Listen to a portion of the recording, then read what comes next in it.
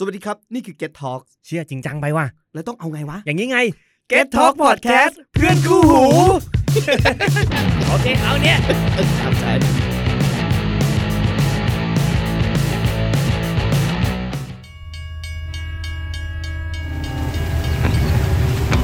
The In Train Podcast ที่จะเล่าเรื่องรถไฟให้คุณอินโดยแฮมมึนมนุษย์ที่ใช้ชีวิตอยู่บนรถไฟมากกว่าบ้าน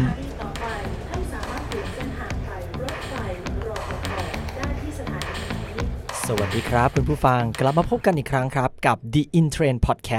Podcast ที่จะเล่าเรื่องรถไฟให้คุณอินนะครับตอนนี้เราก็มากันหลาย EP แล้วคุณอยู่กับแฮมมึนคนเดิมเพิ่มเติมคือวันนี้มีเกสอีกแล้วครับท่านผู้ชมนะฮะเราได้คัดสรรเกสมาครับเป็นเกสที่มีประสบการณ์โดยตรงกับเรื่องที่เราจะพูดคุยกันในวันนี้เลยนะครับและเรื่องที่เราจะพูดกันในวันนี้นั้นมันคือจุดคิดว่าเรื่องอะไรไม่ต้องทายแล้วเราจะพูดกันถึงเรื่องเกี่ยวกับเรื่องรถไฟและการศึกษาไอ้ยะรถไฟกับการศึกษามันคืออะไรลองนึกว่ารถไฟมันจะเจออะไรกับการศึกษาได้บ้างโรงเรียนรถไฟเหรอไม่ใช่พิพิธภัณฑ์รถไฟหรือเปล่าถูกต้องนะครับพูดเองดีจังเลยเนาะนะวันนี้เราจะคุยกันเรื่องพิพิธภัณฑ์รถไฟครับซึ่งพิพิธภัณฑ์รถไฟนั้นมีในหลากหลายประเทศทั่วโลกเลยบางประเทศก็มีบางประเทศก็ไม่มี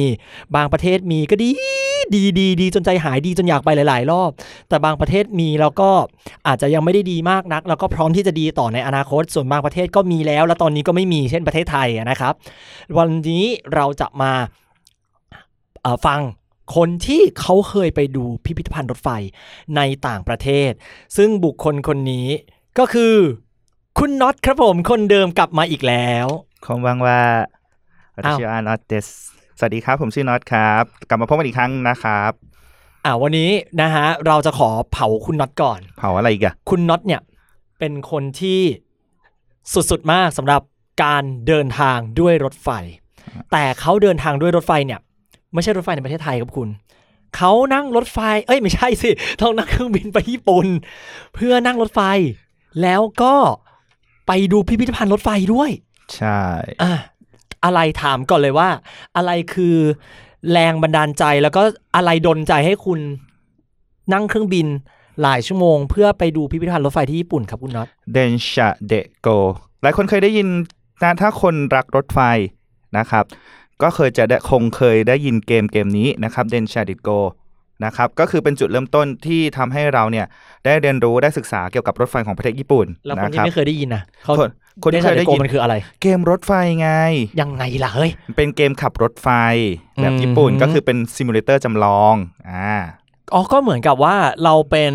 คนขับรถไฟคนหนึ่งใช่ที่ต้องทำตามกฎที่เขามีทุกอย่างทุกอันใช่ปะใช่แล้วมีชนคนไหมมีชนแป้นปะทะยังมีเลยชนรถ10ล้อยังมีเลยจริงจังเฮ้ยเดี๋ยวก่อนรถไฟญี่ปุ่นเนี่ยนะชนรถ10ล้อใช่ก็คือในสถานการณ์เกมที่กำหนดมาก็คือถ้าคุณวิ่งแล้วผ่านสถานีนั้นก่อนเวลาเยอะๆมันก็จะมีวิธีที่ทำให้คุณต้องวิ่งรถให้ตามเวลานี่ก็คือความประหลาดอย่างหนึ่งของญี่ปุ่นคืออย่างในประเทศอื่นอย่างผมยกตัวอย่างประเทศไทยเงี้ยสมมุติรถไฟขบวนหนึ่งมันวิ่งมาแล้วมันก่อนเวลาเราสามารถเข้าสถานีก่อนเวลาได้แต่เราไม่สามารถออกจากสถานีก่อนเวลาได้แต่อย่างของญี่ปุ่นนี่คือเข้าก่อนเวลาก็ไม่ได้เหรอเข้าก่อนเวลามีปะก็มีนะแต่ว่าเขาก็ต้องปล่อยตามเวลาไงอันนั้นมันก็เป็นใช่แต่ว่าคือเวลาแบบเกมที่แบบถ้าสมมติว่ารถมันวิ่งก่อนเวลาแบบรถด่วนวิ่งก่อนเวลาอย่างเงี้ยเขาก็ต้องทำอย่างนี้ก็ได้ให้รถมันตามเวลาอย่างเช่นใน situation ในเกมเงี้ยในสถานการณ์ในเกมเช่นเจอเสาบังคับความเร็ว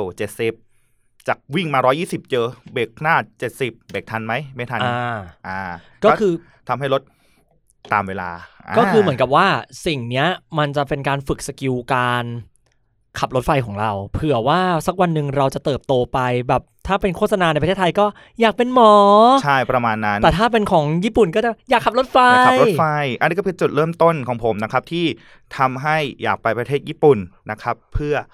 ไปดูของจริงรู้สึกแม่งทางการจังเลยนะครับแล้วก็ไปเรียนรู้นะครับในพิพิธภัณฑ์รถไฟด้วยว่ามันมีอะไรบ้างนั่นแหละการคุยกับคุณน็อตวันนี้มันทำให้ผมรู้สึกเกรงมากเกรงไงปกติเราจะไม่ได้คุยกันด้วยภาษาแบบนี้คุณผู้ฟังปกติเราจะแบบว่าภาษาดอกไม้ภาษาดอกไม้นี่คือพอเหอะโอเคนี่คือพอดแคสต์ให้ความรู้นะครับก็คุณน็อตหรือเพื่อนน็อตของเราเนี่ยก็ไปญี่ปุ่นเพราะว่าอยากจะไป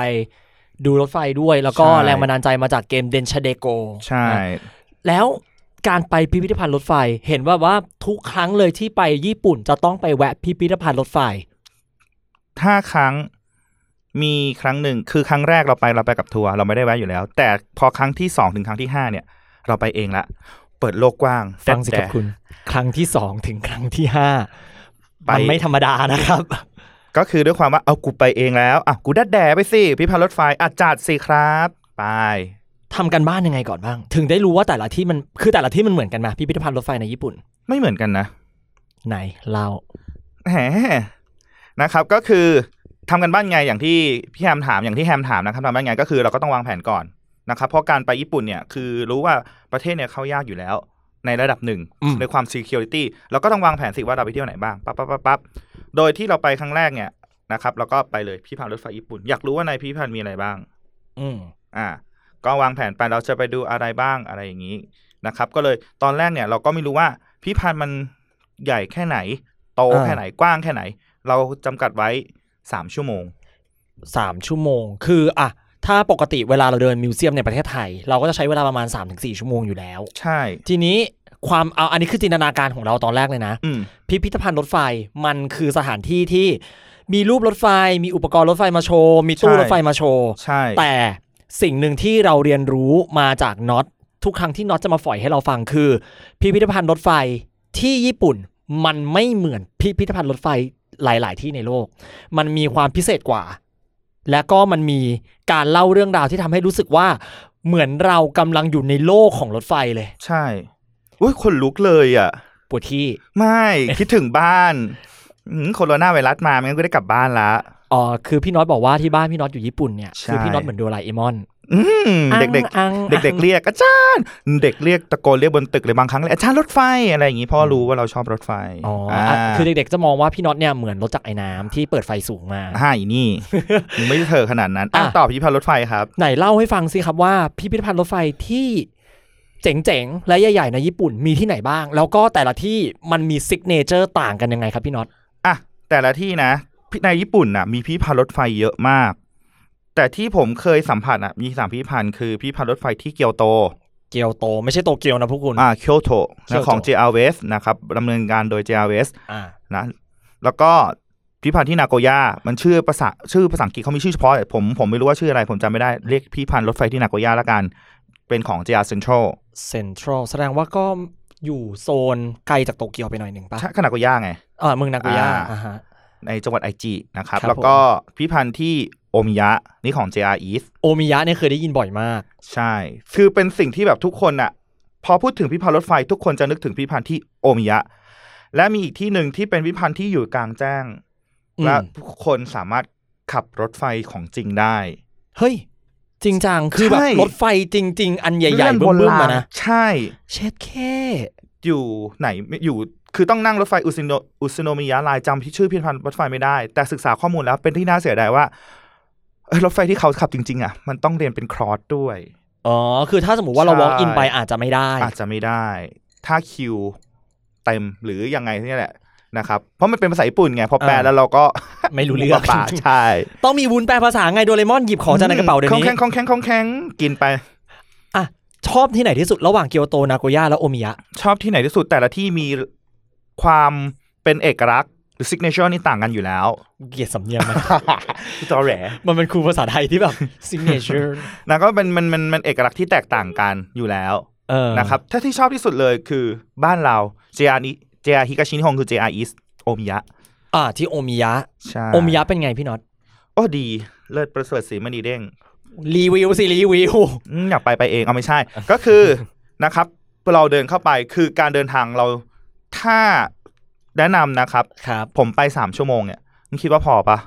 ส่วนตัวเรานะถ้าเป็นคนชอบรถไฟเรารู้สึกว่ามันไม่พอ ครั้งล่าสุดไปคือที่ไปเมื่อเดือนพฤศจิกาที่ผ่านมาไม่ใช่ตุลาที่ผ่านมาตุลาปีที่แล้วไปรอตั้งแต่พิพิธภัณฑ์เปิดคือ 9:28 นาทีพิพิธภัณฑ์เปิด 10 โมงโอ้โหแม่งแค่ 9:28 คนแม่งรอเต็มหน้าร้านแล้วใช่ไปวันอาทิตย์ไงอ๋อคนไปกันเยอะแล้วออกจากพิพิธภัณฑ์กี่โมงเขาประกาศไล่อ่ะโทษนะฮะคุณไปกินนอนที่นั่นเหรอฮะใช่ไปดูอะไรบ้างเยอะแยะโอมิยะมีอะไรไหนเล่าให้ฟังหน่อยที่ทำไมที่ชอบโอมิยะพอเราเดินเข้าไปปุ๊บมันก็จะมีตารางเวลาเดินรถอยู่ที่พื้นตารางเวลารถไฟที่บอกว่าเฮ้ยแต่ละขบวนมาถึงที่เหมือนตารางเวลารถไฟบ้านเราอ๋อที่แบบว่าสมมติออกโตเกียวเวลานี้ถึงนาโกย่าเวลานี้โอมิยะไอรันแต่ไปอยู่บนพื้นใช่คือมาทำเป็นกระเบื้องเหรอหรือว่าอะไรกระเบื้องครับเป็นกระเบื้องแล้วแล้วก็มีในพื้นเนี่ยก็ทำเป็นช่องใส่ไอ้ป้ายเลขรถไฟอย่างเช่นD51 1100อะไรประมาณเนี้ยก็คือเป็นเลขรหัสรถไฟคือ introduction ตั้งแต่เริ่มต้นก็คือให้คนรู้จักรถไฟแต่ว่าเหมือนกับเกิดการตั้งคำถามว่าอีบนพื้นนี่มันคืออะไรวะใช่แล้วก็มีข้างๆนะครับถ้าจำได้ก็มีรถตู้โดยสารที่ตัดออกมาตั้งโชว์ตัดเป็นแคปออกมาตั้งโชว์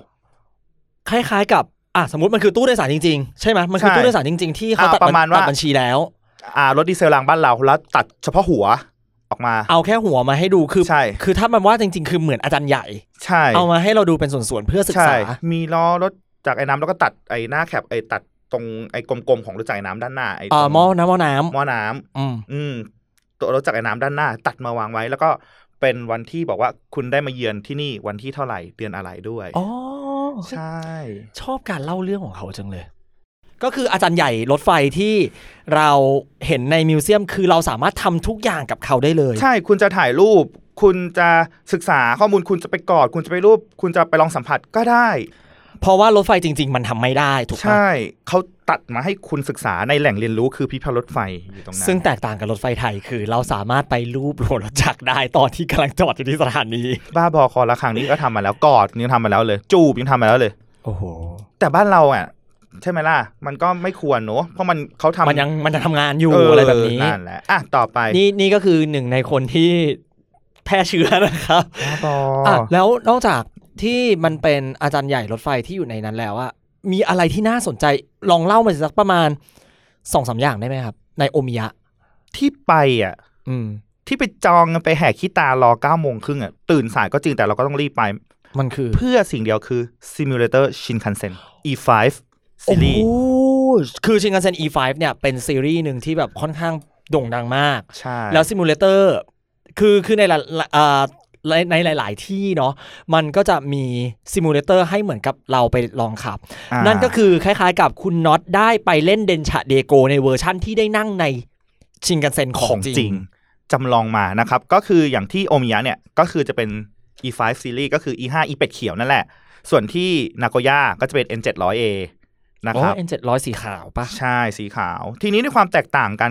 ของสองพิพิธภัณฑ์ทำไมผมถึงชอบโอมิยะเพราะว่า N700A ของที่นาโกย่าเป็นแค่ซิมูเลเตอร์ที่สร้างขึ้นด้วยระบบคอมพิวเตอร์นาโกย่าคอมพิวเตอร์ส่วนของโอมิยะเนี่ยเขาอัดคลิปหน้ารถเลยใช่ว้าวมันจะทำให้ดูเรียลกว่าแต่เพียงแต่ว่าตอนจอดเนี่ยมันก็กระตุกกันน่ะมันสั่นจริงๆเหมือนของจริงไหมคุณสั่นจริงๆเหมือนของจริงไหมคือแบบว่าทำสั่นถ้าคือมันไม่สั่นถึงขนาดของจริงแต่มันความเสียงครึ่ง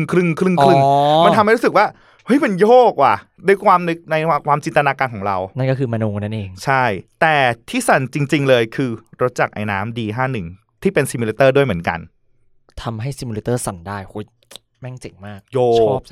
ยกจริงๆโยกแอด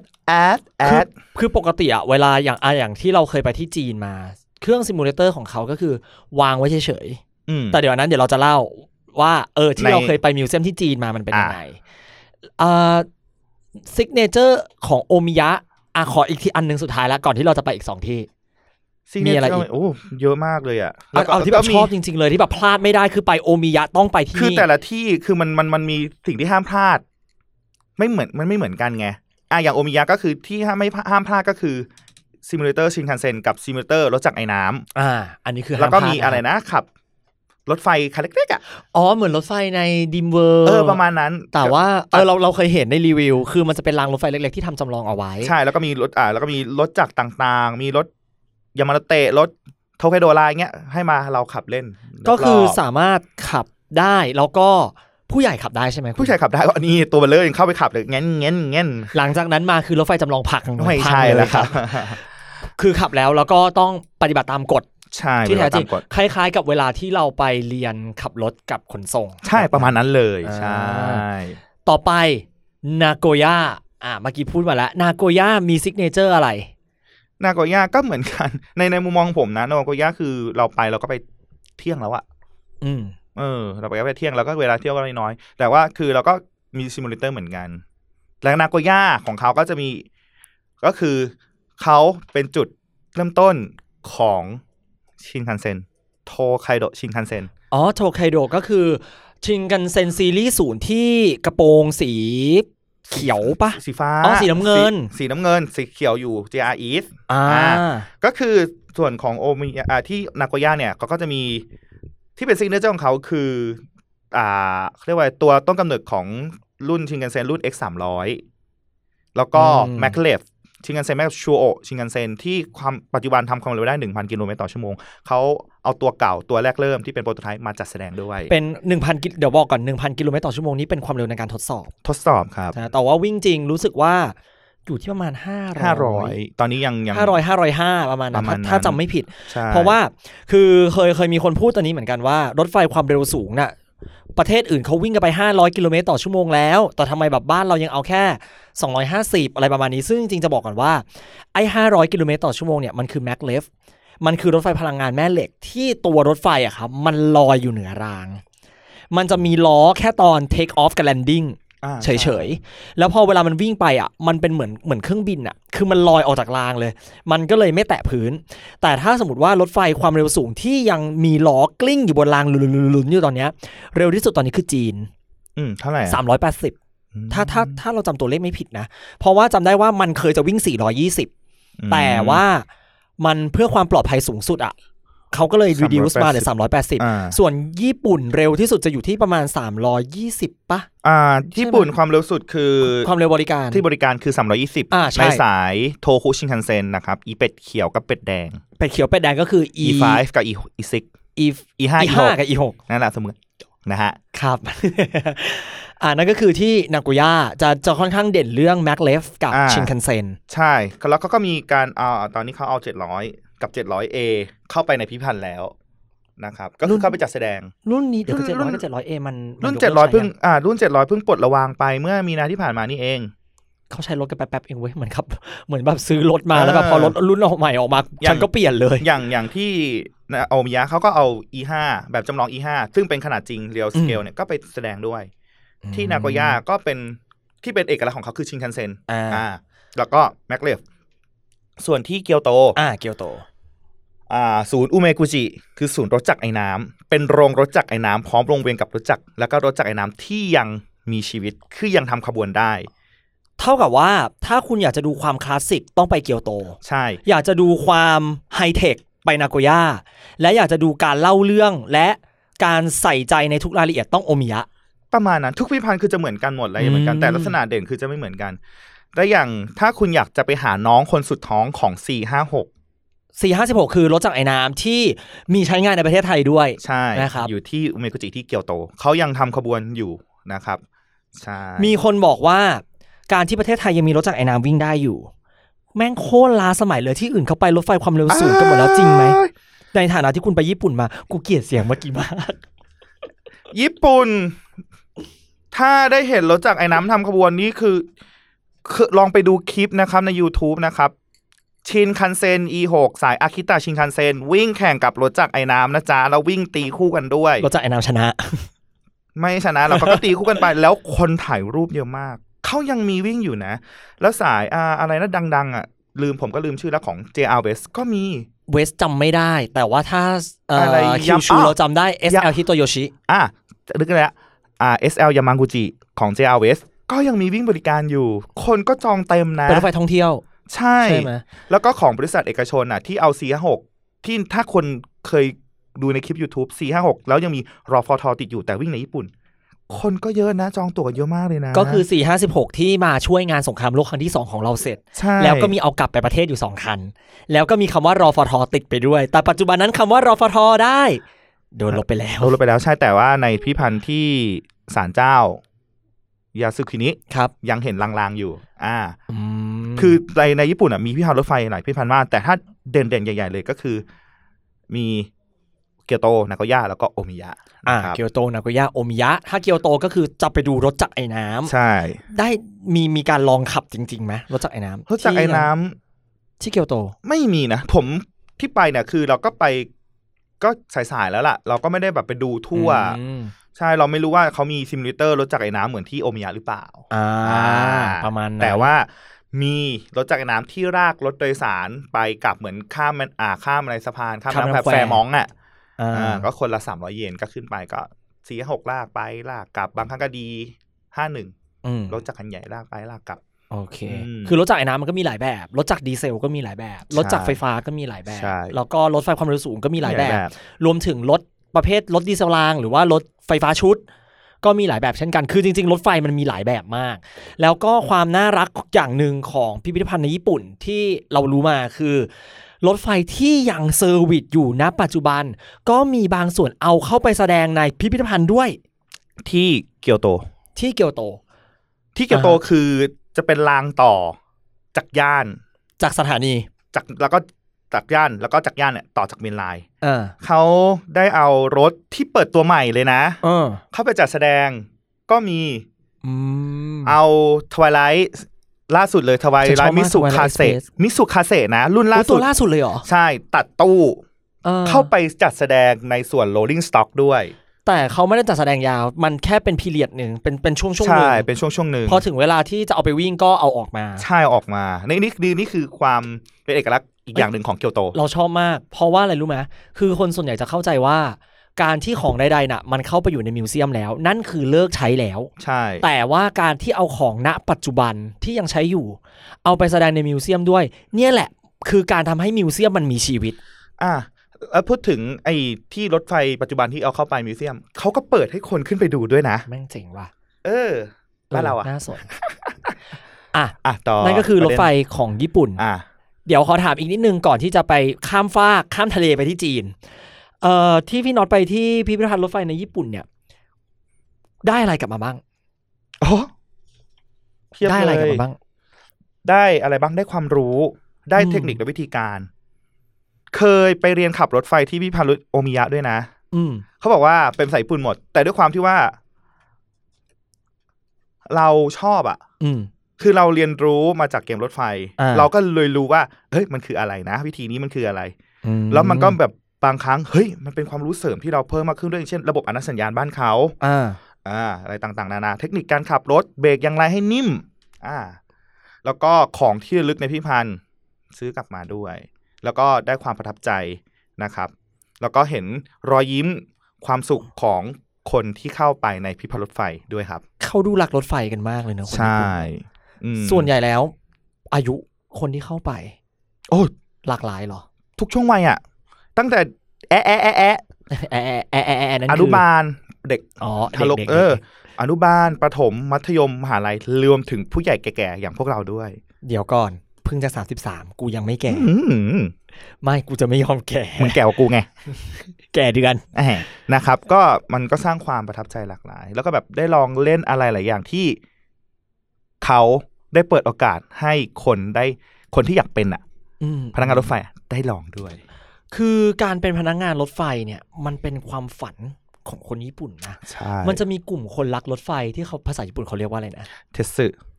ใช่ไหมเทสึแล้วก็มีอะไรมันมีหลายคำใช่แต่ที่ได้ยินคือเทสึเนี่ยก็มีทั่วโลกแล้วก็ญี่ปุ่นเองก็มีแล้วคือเราเชื่อว่ามันมีคนมาอีกมากมายที่อยากจะทำความรู้จักกับรถไฟซึ่งพิพิธภัณฑ์ก็เป็นจุดเริ่มต้นในการที่ได้ศึกษาตรงนี้ใช่เป็นแหล่งเรียนรู้อีกแหล่งหนึ่งสำหรับคนชอบรถไฟแล้วก็จะต่อยอดให้เขาได้กลายเป็นคนรักรถไฟที่มีคุณภาพต่อได้นะเคยไปแย่งเด็กแล้วเด็กจ้องหน้าด้วยแกไปทำอะไรเขาก็คือเราไปต่อคิวก็คือญี่ปุ่นที่เกียวโตเขาตัด ไอ้ห้องพนักงานมาให้เอาสามารถปรับเคยได้ยินเสียงประกาศพนักงานป่ะสถานีต่อไปอย่างเงี้ยแล้วก็ไปกดเล่นด้วยแล้วก็พูดสถานีต่อไปที่ภาษาโมโมนั่นคือใช่เรากดเลยสถานีต่อไปสถานีชุมทางบางซื่อผู้โดยสารสามารถเปลี่ยนเส้นทางไปยังรถไฟสายใต้รถไฟฟ้าสีน้ำเงินได้ที่สถานีนี้ next station บางซื่อ passenger can connect to the SRT Southern Line and the MRT Blue Line from this station โมโมนั่นคือบางซื่อเดสแล้วก็พูดสามภาษาจนเขาแบบเฮ้แฟนตาติกเขาตบมือให้เราอะแล้วเด็กมันก็มองมึงเล่นอะไรมึงโตแล้วมึงเล่นอะไรกูจะเล่นต่อเร็วๆให้ไว อะไรประมาณนี้แต่เด็กเขาแบบเขาไม่แตะตัวเราเลยนะเขาก็แบบเขาจะมองเขาแบบเนเจอร์เขาอะเนาะใช่นั่นก็คือเรื่องที่พี่น็อตนะฮะประทับใจเกี่ยวกับพิพิธภัณฑ์รถไฟในญี่ปุ่นก่อนที่จะไปอีกประเทศหนึ่งอยากจะให้พี่น็อตทิ้งท้ายกับฝากญี่ปุ่นเอาไว้ก่อนว่าเราจะต้องเตรียมตัวยังไงในการไปพิพิธภัณฑ์แต่ละที่ถ้าคนไม่รักจริงก็ให้ไปพออร่อยก็คือไปพอรู้แต่ถ้าคนรักจริงทิ้งไปเลยวันหนึ่งทั้ง3พิพิธภัณฑ์แล้วคุณจะได้รู้ว่าแต่ละพิพิธภัณฑ์เนี่ยมีความแตกต่างอย่างไรอะไรคือสิ่งที่เหมือนกันอะไรคือสิ่งแตกต่างแล้วความประทับใจของคุณนั้นก็จะแตกต่างแล้วก็รสชาติย่อมแตกต่างกันไปด้วยหลายอรรถรสนะครับในพิพิธภัณฑ์รถไฟที่ญี่ปุ่นนั่นเอง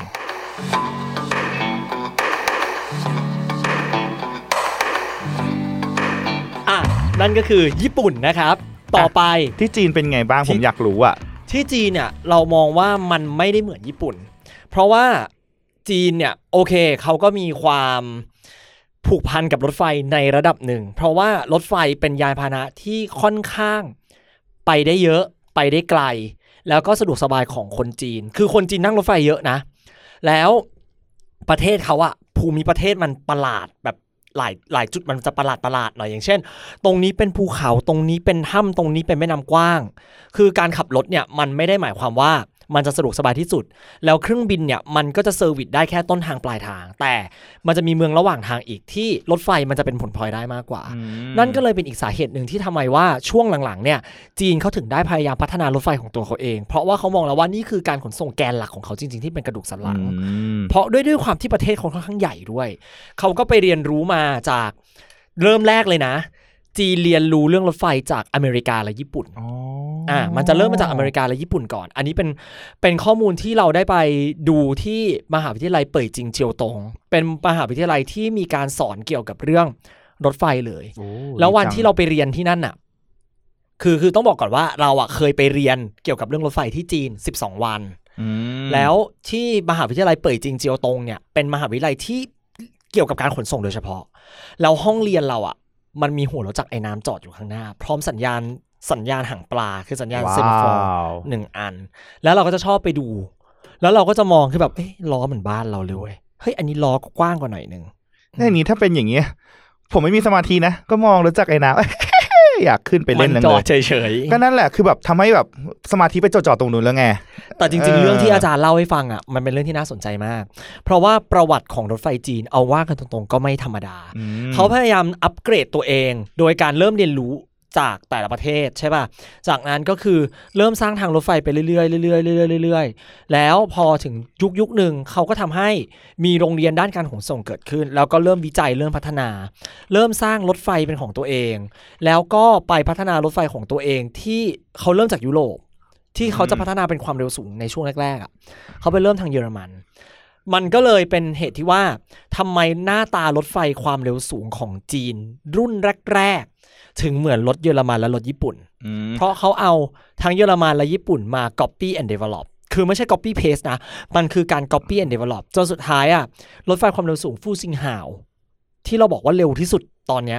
มันก็เป็นเทคโนโลยีจีนเกือบ 100% จริงๆก็มีหน้าแหละแบบE2 ทำไมไปอยู่ที่ประเทศจีนได้แต่เราก็ไปศึกษามามันเป็นโครงการความร่วมมือญี่ปุ่นเขาก็ทำเป็นตัวอย่างให้เขาแล้วเขาก็ไปพัฒนาแล้วแบบตอนแรกเราก็แบบด้วยความที่ว่าเราก็แบบจีนก๊อปปี้เซ็นเจอร์แต่ถ้าเราศึกษาจริงเขาก็เรียนรู้แล้วก็พัฒนาต่อยอดจนประสบผลสำเร็จอย่างที่เป็นอยู่ในปัจจุบันนั่นเองคือเราบอกว่าตอนนี้ตลาดรถไฟจีนค่อนข้างน่ากลัวอย่างนึงนะไม่ใช่น่ากลัวด้วยคุณภาพหรืออะไรนะคือเรามองว่าการผลิตของเขาจะดีจะไม่ดีหรือจะเลิศมันอยู่ที่เม็ดเงินที่ลงไปแล้วตอนนี้จีนเริ่มตีตลาดทางฝั่งยุโรป เริ่มได้แล้วคือเขาก็สามารถเจาะเข้าไปทางเยอรมันสแปร์พาร์ทบางส่วนของรถไฟในเยอรมันก็ใช้มาจากจีนแบบเนี้ยนั่นก็คือมันเป็นอีกสิ่งหนึ่งที่ญี่ปุ่นเองก็กลัวเหมือนกันเพราะว่าญี่ปุ่นตอนนี้ก็พยายามตีตลาดอังกฤษกับอเมริกาล่าสุดเนี่ยก็คือฮิทาชิอาซุมะนะที่ไปอยู่ที่อังกฤษเป็นรถไบโหมดนั่นน่ะก็เขาก็พยายามตีให้ได้แต่จีนเนี่ยน่าจะตีอังกฤษยากนิดนึงนะมันก็เลยสืบเนื่องว่าพอเราเรียนปั๊บเราก็แบบอยากบอกกับล่ามว่าเราอยากไปดูพิพิธภัณฑ์รถไฟซึ่งมันจะมีพิพิธภัณฑ์ที่หนึ่งอ่ะมันมีการจัดแสดงตัวรถไฟแบบเยอะมากเหมือนแบบเอาตู้รถไฟเก่าๆอะไรเงี้ยมาโชว์แล้วก็มีให้ขึ้นไปดูบนรถไฟได้แล้วก็มันจะเป็นเหมือนกับศูนย์ทดสอบรถไฟ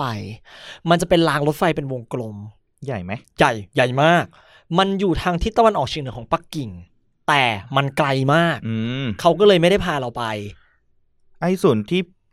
แฮมบอกว่าเป็นศูนย์ทดสอบรถไฟเนี่ยคือเวลาทำรถไฟเสร็จก็ไปทดสอบที่นู่นใช่ไหมหรือยังไงมันเป็นเหมือนกับการทดสอบแบบชิ้นส่วนบางอย่างอะไรประมาณนี้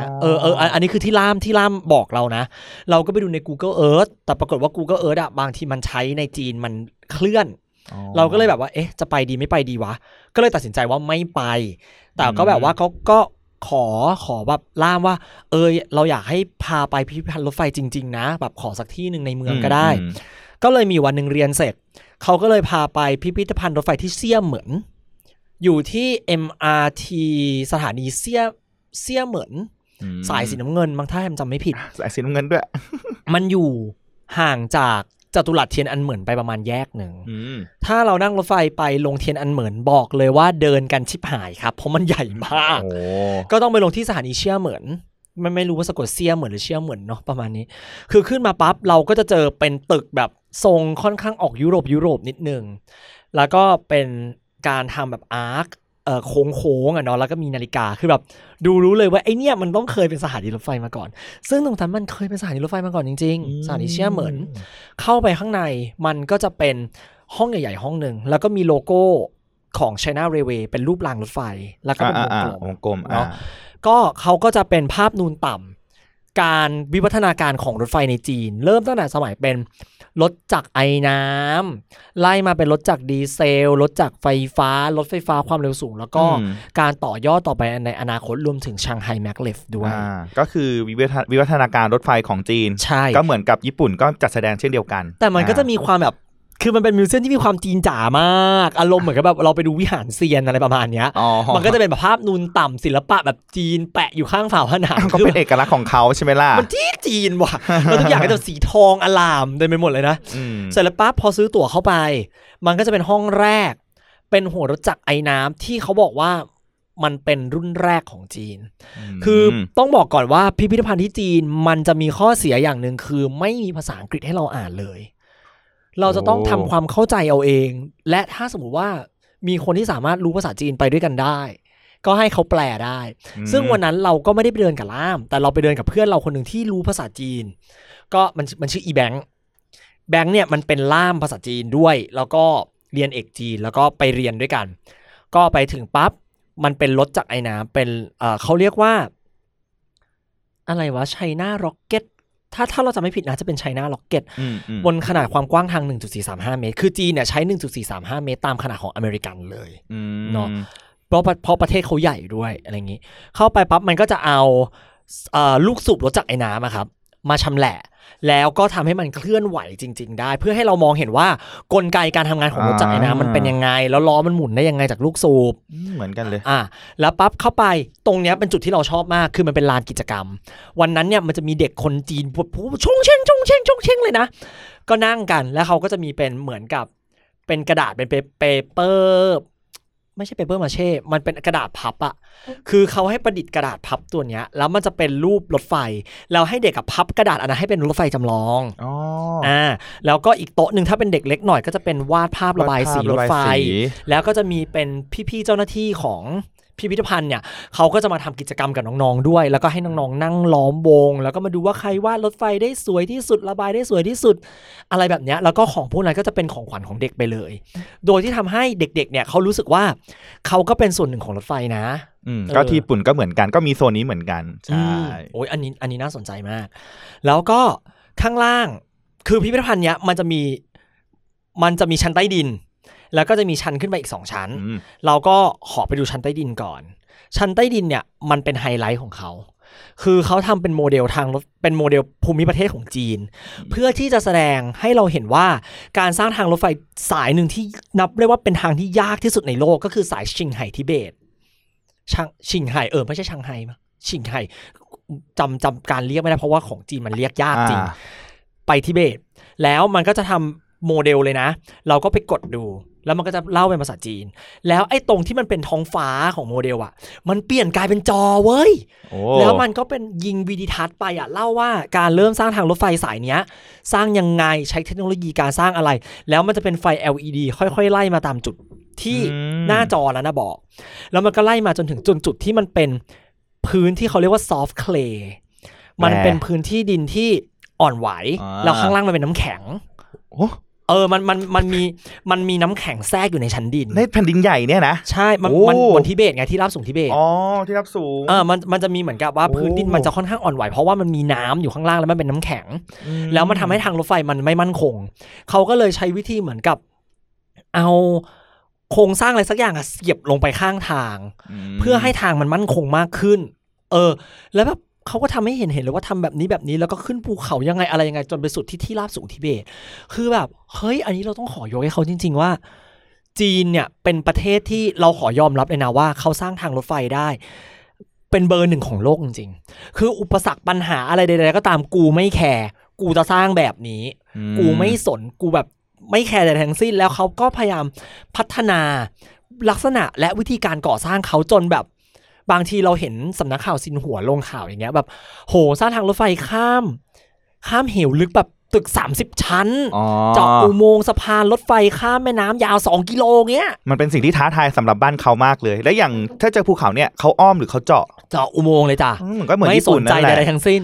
แล้วทีนี้ถามนิดนึงผมอธิบายไม่ถูกอ่ะญี่ปุ่นแบบมันจะเป็นสถานีนึงแล้วก็ถอยหลังขึ้นเนินแล้วก็ค่อยเดินหน้าต่อมันเป็นเหมือนว่าการเป็นการขึ้นเขาโดยแบบขั้นบันไดเป็นขั้นบันไดมีไหมที่จีนอันเนี้ยเรายังไม่เห็นแต่ว่าถ้าทางที่มันเป็นลักษณะวงกลมเป็นวงกลมเพื่อวนขึ้นเขาอันเนี้ยถ้าทางเก่าๆมีแล้วก็วิธีการสร้างทางในยุคใหม่ๆอ่ะคือทางเดิมเขาก็ยกไอ้นี่หมดเลยนะเขาก็แบบเปลี่ยนแนวเส้นทางหมดแล้วเขาพยายามทำยังไงก็ได้ให้ทางรถไฟอ่ะมันยกเหนือถนนหรือต่ำกว่าถนนคือถนนกับทางรถไฟไม่มีทางเจอกันมันเลยทำให้รถไฟเขาในเมนไลน์มันมีหลายแทร็กแล้วก็วิ่งแบบขวักไขว่มากบางช่วงรถไฟความเร็วสูงยังเอามาวิ่งบนทางรถไฟปกติยังมีเลยเพราะมันสามารถรับรองความเร็วได้ส่วนข้างล่างก็จะเป็นโมเดลจำลองสถานีรถไฟต่างๆในจีนที่มีความท้าทายแล้วก็ความยิ่งใหญ่ในการสร้างเช่นเป่ยจิงนอร์ทเป่ยจิงเวสต์วู่ฮั่นนะครับแล้วก็จะมีเซี่ยงไฮ้ด้วยอะไรประมาณนี้แล้วก็จะมีสะพานรถไฟแล้วก็รวมถึงโมเดลวิธีการสร้างรถไฟพอขึ้นมาชั้น2มันจะเป็นเหมือนอินโทรดักชันมากกว่าคือข้างล่างอ่ะมันเป็นเหมือนการโชว์ของอ่ะเนาะพอขึ้นมาชั้น2ปั๊บมันก็จะเป็นรางรถไฟที่รูปแบบตั้งแต่สมัยเดิมเลยเป็นหมอนไม้แล้วก็เข้ามาเป็นหมอนไม้ที่ดีขึ้นเป็นหมอนคอนกรีตหมอนเหล็กแล้วก็เป็นสแลบแทร็กก็คือวิวัฒนาการของรางรถไฟญี่ปุ่นก็มีจัดแสดงเหมือนกันตั้งแต่รางเล็กๆจนถึงแบบรางที่เป็นมาตรฐานเขาว่าบลุ่มเลยของชินคันเซ็นนั่นแหละแต่ว่าชั้น2มันจะเป็นการ transition ระหว่างคือถ้าเราอยู่ชั้นล่างเนี่ยมันจะเป็นแบบไอ้นี่เลยนะโบราณเลยคือเขาก็จะจำลองสถานีรถไฟคือเขาแบบเหมือนเอาไม้หั่นมาเลยอ่ะแล้วก็เป็นที่นั่งเป็นช่องขายตั๋วให้เรารู้สึกเหมือนอยู่ในสถานีรถไฟจริงๆก็คือยกสถานีรถไฟมาในพิพิธภัณฑ์อันนี้เป็นแบบคือขนาดเรียลสเกลเลยไหมขนาดจริงเลยของจริงเลยยังถ่ายรูปเก็บเอาไว้อยู่ที่เกียวโตก็มีเป็นบ้านเลยแบบเป็นหลังเลยแล้วแบบมีจำลองแบบเข้าไปก็เหมือนจริงอ่ะแต่อันนี้นิดเดียวเอามาแค่โซนที่มันเป็นที่ขายตั๋วเฉยๆมาแบบมามีที่รอเป็นชานชลาเหมือนแล้วก็จะมีภาพแสดงมันจะเป็นยุคโบราณเลยพอมาชั้น2มันจะเป็นการบอกว่าฉันเริ่มมีพัฒนาการจากยุคเก่ามาสู่ยุค ยุคที่มันทันสมัยขึ้นก็เป็นรถดีเซลแล้วก็จะเริ่มมีการแสดงอุปกรณ์ต่างๆเช่นตัวขอพ่วงตัวล้อตัวที่นั่งรถไฟที่นั่งในตู้รถไฟอ่ะว่าเป็นลักษณะมันเป็นยังไงโอมยะมีแล้วก็มีการจำลองหัวรถจักรแต่อันนี้ไม่ได้เอาหัวรถจักรจริงๆมาแค่จำลองว่าเป็นยังไงขนาด G scale ปะอันนี้ไม่จำลองมาขนาดใหญ่แต่ว่าเราไม่แน่ใจว่ามันเป็นสเกลไหนแต่คือใหญ่ใกล้ของจริงแต่ไม่ใช่ของจริงคือเล็กกว่าของจริงลงมาหน่อยนึงแล้วมันก็จะมีอีกโซนหนึ่งจะพูดถึงเรื่องการก่อสร้างที่ท้าทายทุกอย่างว่าเหมือนทางรถไฟทางนึงเนี้ยเขาหันมาให้ดูตามขวางเลยว่าอนาโตมีของทางรถไฟตั้งแต่พื้นล่างอ่ะไล่ขึ้นมาเป็นยังไงคือเราไม่แปลกใจเลยว่าทำไมไอ้ทางรถไฟความเร็วสูงตรงกลางดงของรถไฟไทยที่กำลังสร้างตอนเนี้ยมันถึงได้นานเพราะว่าเป็นชั้นดินแบบโอ้โหเหมือนขนมชั้นน่ะเหมือนเลเยอร์เค้กของพี่ป๊อกใน MasterChef Thailand Walk from Home แบบนั้นเลยก็คือเป็นชั้นดินแข็งเป็นหินเป็นแบบอะไรแบบโอ้โหชั้นมันเยอะมากอ่ะก็เหมือนเคยเห็นอยู่นะมันคือเลเยอร์เค้กในตำนานอ่ะก็ที่ญี่ปุ่นก็มีเหมือนกันก็คือการวางรางลักษณะการสร้างทางรถไฟเป็นอย่างไรนะครับก็เหมือนกันแล้วก็มันจะมีการเอาโมเดลเป็น G scale อันนี้ G scale แน่นอนเทียบกันระหว่างรถไฟที่เป็นรถจักรและลากตู้รถพ่วงที่เป็นตู้รถนอนเขาก็จะทำแบบเปิดให้เราเห็นข้างๆว่าตู้รถนอนเป็นแบบไหนตู้รถนั่งเป็นแบบไหนและมีรถข้างๆคือรถไฟความเร็วสูงแล้วก็เปิดมาข้างๆให้ดูว่ามันเป็นยังไงมันเป็นการคอมแพร์กันระหว่างรถไฟปกติกับรถไฟความเร็วสูงเป็นการเปรียบเทียบความยาวเปรียบเทียบให้เห็นว่าระบบต่างๆและข้างในมันแตกต่างกันยังไงใช่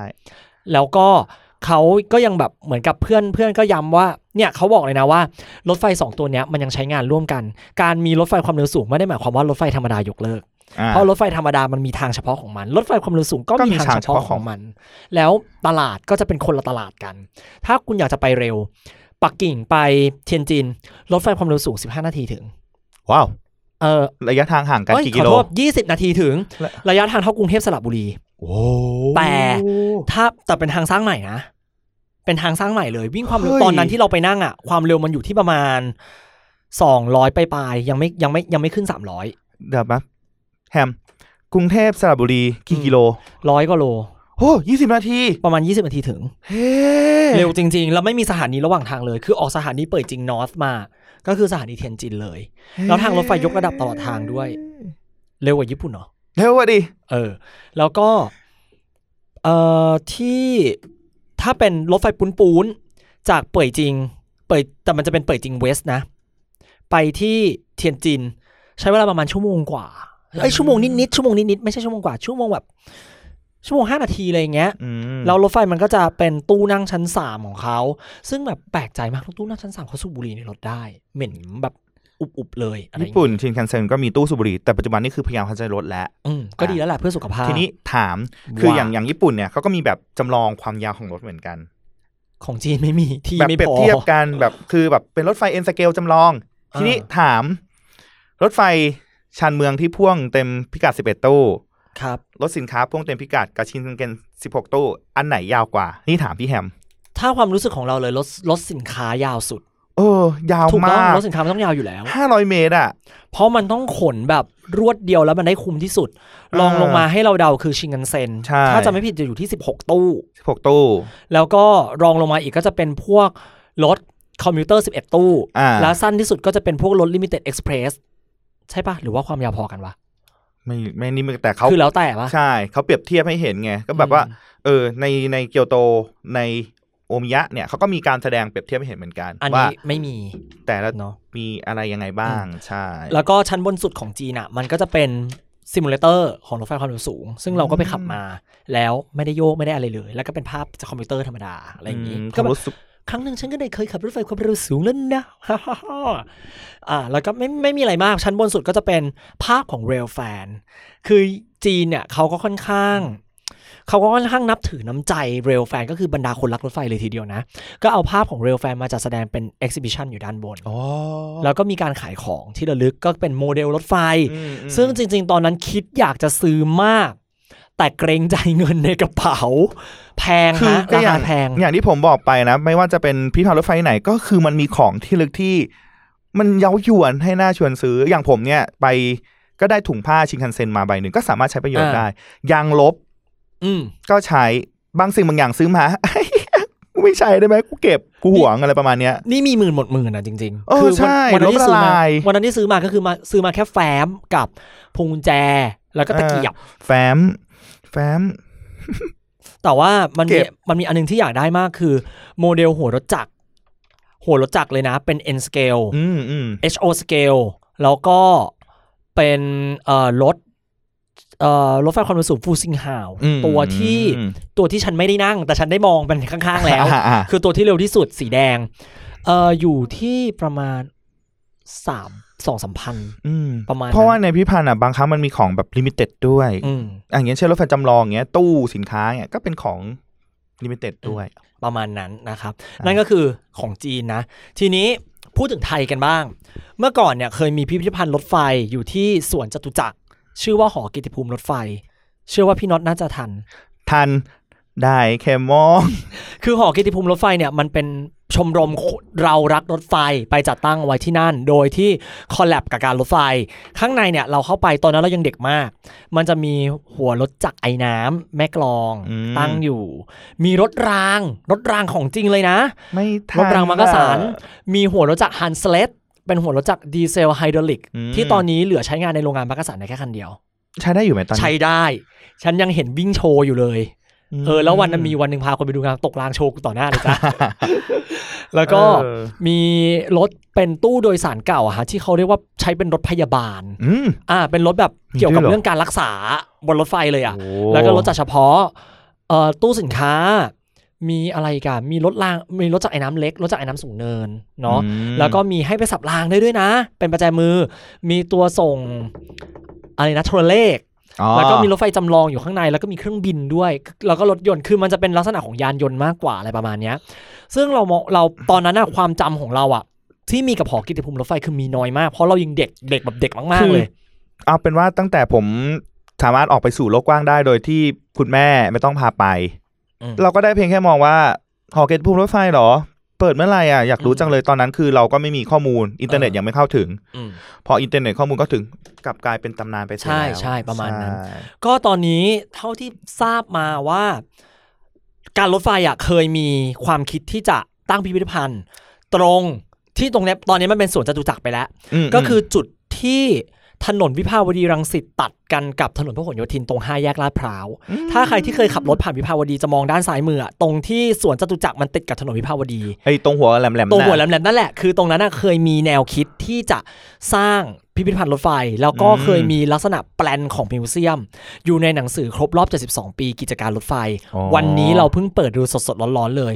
มีรถไฟจำลองในพิพิธภัณฑ์วิ่งรอบด้วยเป็นรถไฟเล็กคุณมีจำลองอุโมงค์จำลองสะพานจำลองสถานีทุกอย่างแล้วแบบแต่ว่าไอ้เรื่องรถไฟเล็กเราวิ่งรอบเราไม่แน่ใจว่ามันเป็นแค่รถไฟบังคับหรือเป็นรถไฟที่ให้คนไปนั่งได้นั่นกำลังจะถามอยู่พอดีเชียวอันนี้ไม่แน่ใจแต่ดูจากขนาดสถานที่แล้วคิดว่าน่าจะเป็นรถไฟที่ให้คนขึ้นไปนั่งได้แล้วก็มีตึกที่แสดงเกี่ยวกับเรื่องข้อมูลต่างๆเป็น Hall of Fame แล้วก็จะเป็นตัวที่จัดแสดงตัวตู้รถไฟเก่าๆอะไรแบบนี้แต่ตอนนี้ก็อย่างว่าก็มีคนแซวกันเยอะเนาะว่าตู้รถไฟหลายๆที่เห็นอยู่ของรถไฟไทยตอนนี้แม่งเหมือนพิพิธภัณฑ์วิ่งได้เนาะอะไรประมาณนั้นแต่จริงๆเรามองว่าพิพิธภัณฑ์มันไม่ควรจะเป็นของที่ไม่มีชีวิตมันควรจะต้องเป็นของที่อาจจะไม่มีชีวิตและอาจจะทำให้เขามีชีวิตอยู่เพื่อที่จะเล่าอะไรให้เราฟังการที่เอาของไปตั้งโชว์แล้วเอาป้ายมาติดเนี่ยมันคงไม่จำเป็นแล้วแหละมันต้องทำเป็น interactive หรือว่าเป็น edutainment อะไรก็ตามที่ทำให้คนรู้สึกว่าเขามีส่วนร่วมกับมันแล้วก็ทำให้คนรักรถไฟเริ่มต้นที่จะศึกษาเรื่องเนี้ยกับมันได้ตอนนี้ก็ได้ยินมาว่าสถานีรถไฟกรุงเทพหรือที่เรารู้จักกันว่าหัวลำโพงเนาะแล้วก็โรงงานมักกะสันบางส่วนก็มีแพลนที่จะจัดตั้งพิพิธภัณฑ์รถไฟเราก็อยากที่จะเห็นพิพิธภัณฑ์รถไฟในอนาคตของไทยทีนี้ถามน็อตก่อนเลยว่าน็อตอยากเห็นพิพิธภัณฑ์รถไฟของไทยเป็นยังไงโอ้ถ้าเล่าพูดถึงเล่าภายในเวลาจำกัดนะครับคุณ รถไฟหัวรถจักรบางหัวที่ไม่ได้ใช้แล้วอยากให้เอาไปจัดแสดง ไม่ต้องใส่เครื่องจักรก็ได้แต่เพียงแต่ว่าตีโครงตีอะไรขึ้นมาใหม่แบบว่าเหมือนว่าเขาเคยมีชีวิตอยู่นะครั้งหนึ่งแล้วก็มีแบบเป็นคลิปหรืออะไรเป็นตัวเล่าเรื่องของเขาว่าเขาเคยทำอะไรมาบ้างอย่างเช่นรถจากฮิตาชิเบอร์666ที่เคยลากขบวนรถเสด็จมาก่อนเบอร์66นี่ยังอยู่ที่นี่ไหมรู้สึกว่าลงไปอยู่ที่ทะเลที่ตรังแล้วนี่ไปเป็นปะการังแสดงว่ามีอีกตัวหนึ่งอยู่ที่บลฟ.มีที่โรงเรียนวิศวกรรมรถไฟอยู่คันนึงนั่นน่ะเข้าไปจัดแสดงเอาที่แบบว่ารถจักรที่ไม่ใช่แล้วไปจัดแสดงคือเราคนทั่วไปจะได้ไม่ต้องอันตรายแบบรถไฟมาแล้วอยากถ่ายรูปอะไรอย่างนี้และสิ่งที่สำคัญที่ฉันอยากได้คือทุกคนในเรียลแฟนในประเทศไทยที่อยากจะสัมผัสคือการเป็นพนักงานขับรถไฟเรารู้สึกเหมือนกันฉันเคยจำได้เลยว่าตอนประถมฉันเคยดูรายการไอเนี้ยรายการช่อง5ที่เขาไปลงในวิศวกรรมรถไฟแล้วมีหัวฮิตาชิแบบจำลองจะบอกว่าอันนี้ยังมีที่โรงเรียนวิศวกรรมรถไฟเป็นหัวรถจักรฮิตาชิจำลองแล้วก็เป็นซิมูเลเตอร์ที่ให้นักเรียนวิศวกรรมรถไฟได้เรียนเพื่อที่จะขับรถเนี่ยอยากให้ตรงเนี้ยมาอยู่ในส่วนหนึ่งของพี่พันธ์ด้วยอันนี้ดีอันนี้เป็นสิ่งที่ดีมากแต่รู้ไหมเราอยากได้อะไรอยากได้อะไรจ๊ะคือถ้ามีเป็นคนขับรถไฟแล้วเราเชื่อว่ามีอีกไม่น้อยที่อยากเป็นคนโบกธงที่สถานีรถไฟและเขาก็อยากรู้ว่าถ้าเขาจะทำให้รถไฟขบวนนี้วิ่งจากสถานีเขาไปอีกสถานีนึงเขาจะต้องทำอะไรบ้างระบบควบคุมการเดินรถแล้วก็ให้เขาติต่างตัวเองว่าเป็นนายสถานีรถไฟลองหัดขายตั๋วลองหัดขอทางลองหัดลงสมุดบันทึกอะไรนะบันทึกทางสะดวกก็คือพูดง่ายว่าถ้าเรามีพิพิธภัณฑ์รถไฟในประเทศไทยนั่นคือแหล่งเรียนรู้สำหรับถูกต้องโดยที่เขาไม่จำเป็นต้องไปสถานที่จริงใช่เราไม่ต้องเสี่ยงอันตรายด้วยแล้วรู้ไหมว่ามีอันหนึ่งที่เราอยากให้มีอะไรหรอสมมุติว่าสถานีรถไฟกรุงเทพเป็นมิวเซียมแล้วมันจะมีโรงซ่อมรถดีเซลรางอยู่ข้างๆงั้นเรามีความรู้สึกว่าจริงๆตรงนั้นเราอยากให้มันยังมีชีวิตอยู่เพราะว่ายังมีรถดีเซลบางส่วนคือสถานีกรุงเทพเนี่ยยังมีรถไฟบางส่วนวิ่งเข้ามาอยู่เนาะเราอยากที่จะให้ไอ้โรงซ่อมตัวเนี้ยมันเป็นโรงซ่อมที่ให้คนสามารถเกาะกระจกไปดูได้เหมือนตู้ปลาในสยามโอเชียนเวิลด์คือทำให้มันเป็นกระจกใสแล้วคนเดินมาดูวิธีการซ่อมรถไฟได้จากด้านนอกแล้วเป็นการซ่อมจริงๆด้วยเจ๋งโดยที่ไม่ต้องเข้าไปข้างในนั่นแหละได้เรียนรู้นะบอกแล้วว่าคือพูดง่ายๆพิพิธภัณฑ์รถไฟคือแหล่งเรียนรู้ของผู้ที่รักรถไฟไม่ว่าจะเป็นเริ่มต้นหรือมานานแล้วเราว่าไม่ใช่แค่คนรักรถไฟเนาะเราว่ามันคือแหล่งเรียนรู้และเป็นโรงเรียนของคนที่อยากจะรู้จักรถไฟถ้ามีจริงนะทัศนศึกษาฉันจะพาเด็กไปดูเลยแหละแกสอนภาษาไทยหัวหน้าระดับไง หาที่แหล่งเรียนรู้คือจริงๆแล้วนั่นคือความต้องการของครูล้วนๆนะครับ นะครับก็คือเป็นแหล่งเรียนรู้แหละที่ทำให้คนแบบไม่ต้องไปเสี่ยงอันตรายในบางเรื่องเนาะนั่นแหละเราก็อยากเห็นในอนาคตแต่ตอนนี้ใครที่อยากดู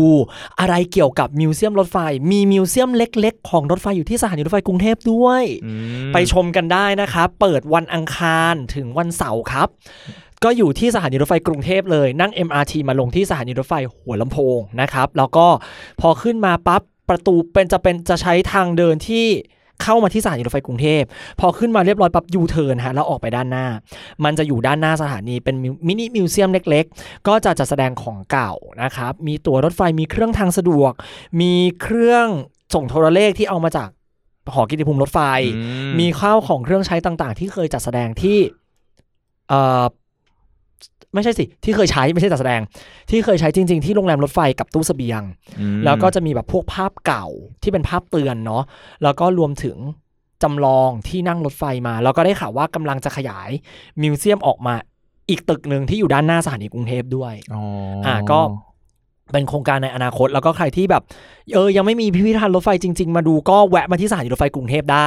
ไปดูมินิมิวเซียมก่อนแล้วก็เดินเข้าไปในชานชาลาเพื่อดูรถไฟของจริงแต่ขอร้องอย่างนึงอย่าไปบนรางรถไฟนะจ๊ะเพราะรถไฟยังวิ่งอยู่นะครับก็ได้มาเห็นของจริงแล้วก็ยังมีชีวิตอยู่แล้วนี่ก็คือเรื่องราวของพิพิธภัณฑ์รถไฟครับซึ่งคนรักรถไฟไม่ได้มองว่ามันเป็นแค่มิวเซียมแต่มองว่ามันคือห้องเรียนที่ทำให้เราได้รู้จักรถไฟได้เรียนรู้และได้เห็นของจริงแล้วเราก็หวังว่าประเทศไทยจะมีพิพิธภัณฑ์รถไฟในอนาคตที่จะทำให้คนได้รู้จักรถไฟกันมากขึ้นรวมถึงทำให้เราสร้างบุคลากรที่เขาจะซัพพอร์ตรถไฟต่อในอนาคตเพราะเขาได้รู้จักรถไฟกันเต็มที่แล้วก็คือสิ่งที่เราไปเนี่ยคือยังมีอะไรให้เรียนรู้อีกเยอะ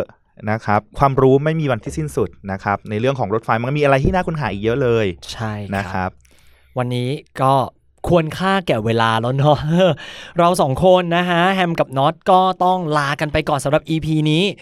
เราเชื่อว่า EP นี้จะเป็นอีก EP หนึ่งที่จุดประกายให้หลายๆคนอยากรู้จักรถไฟมากขึ้น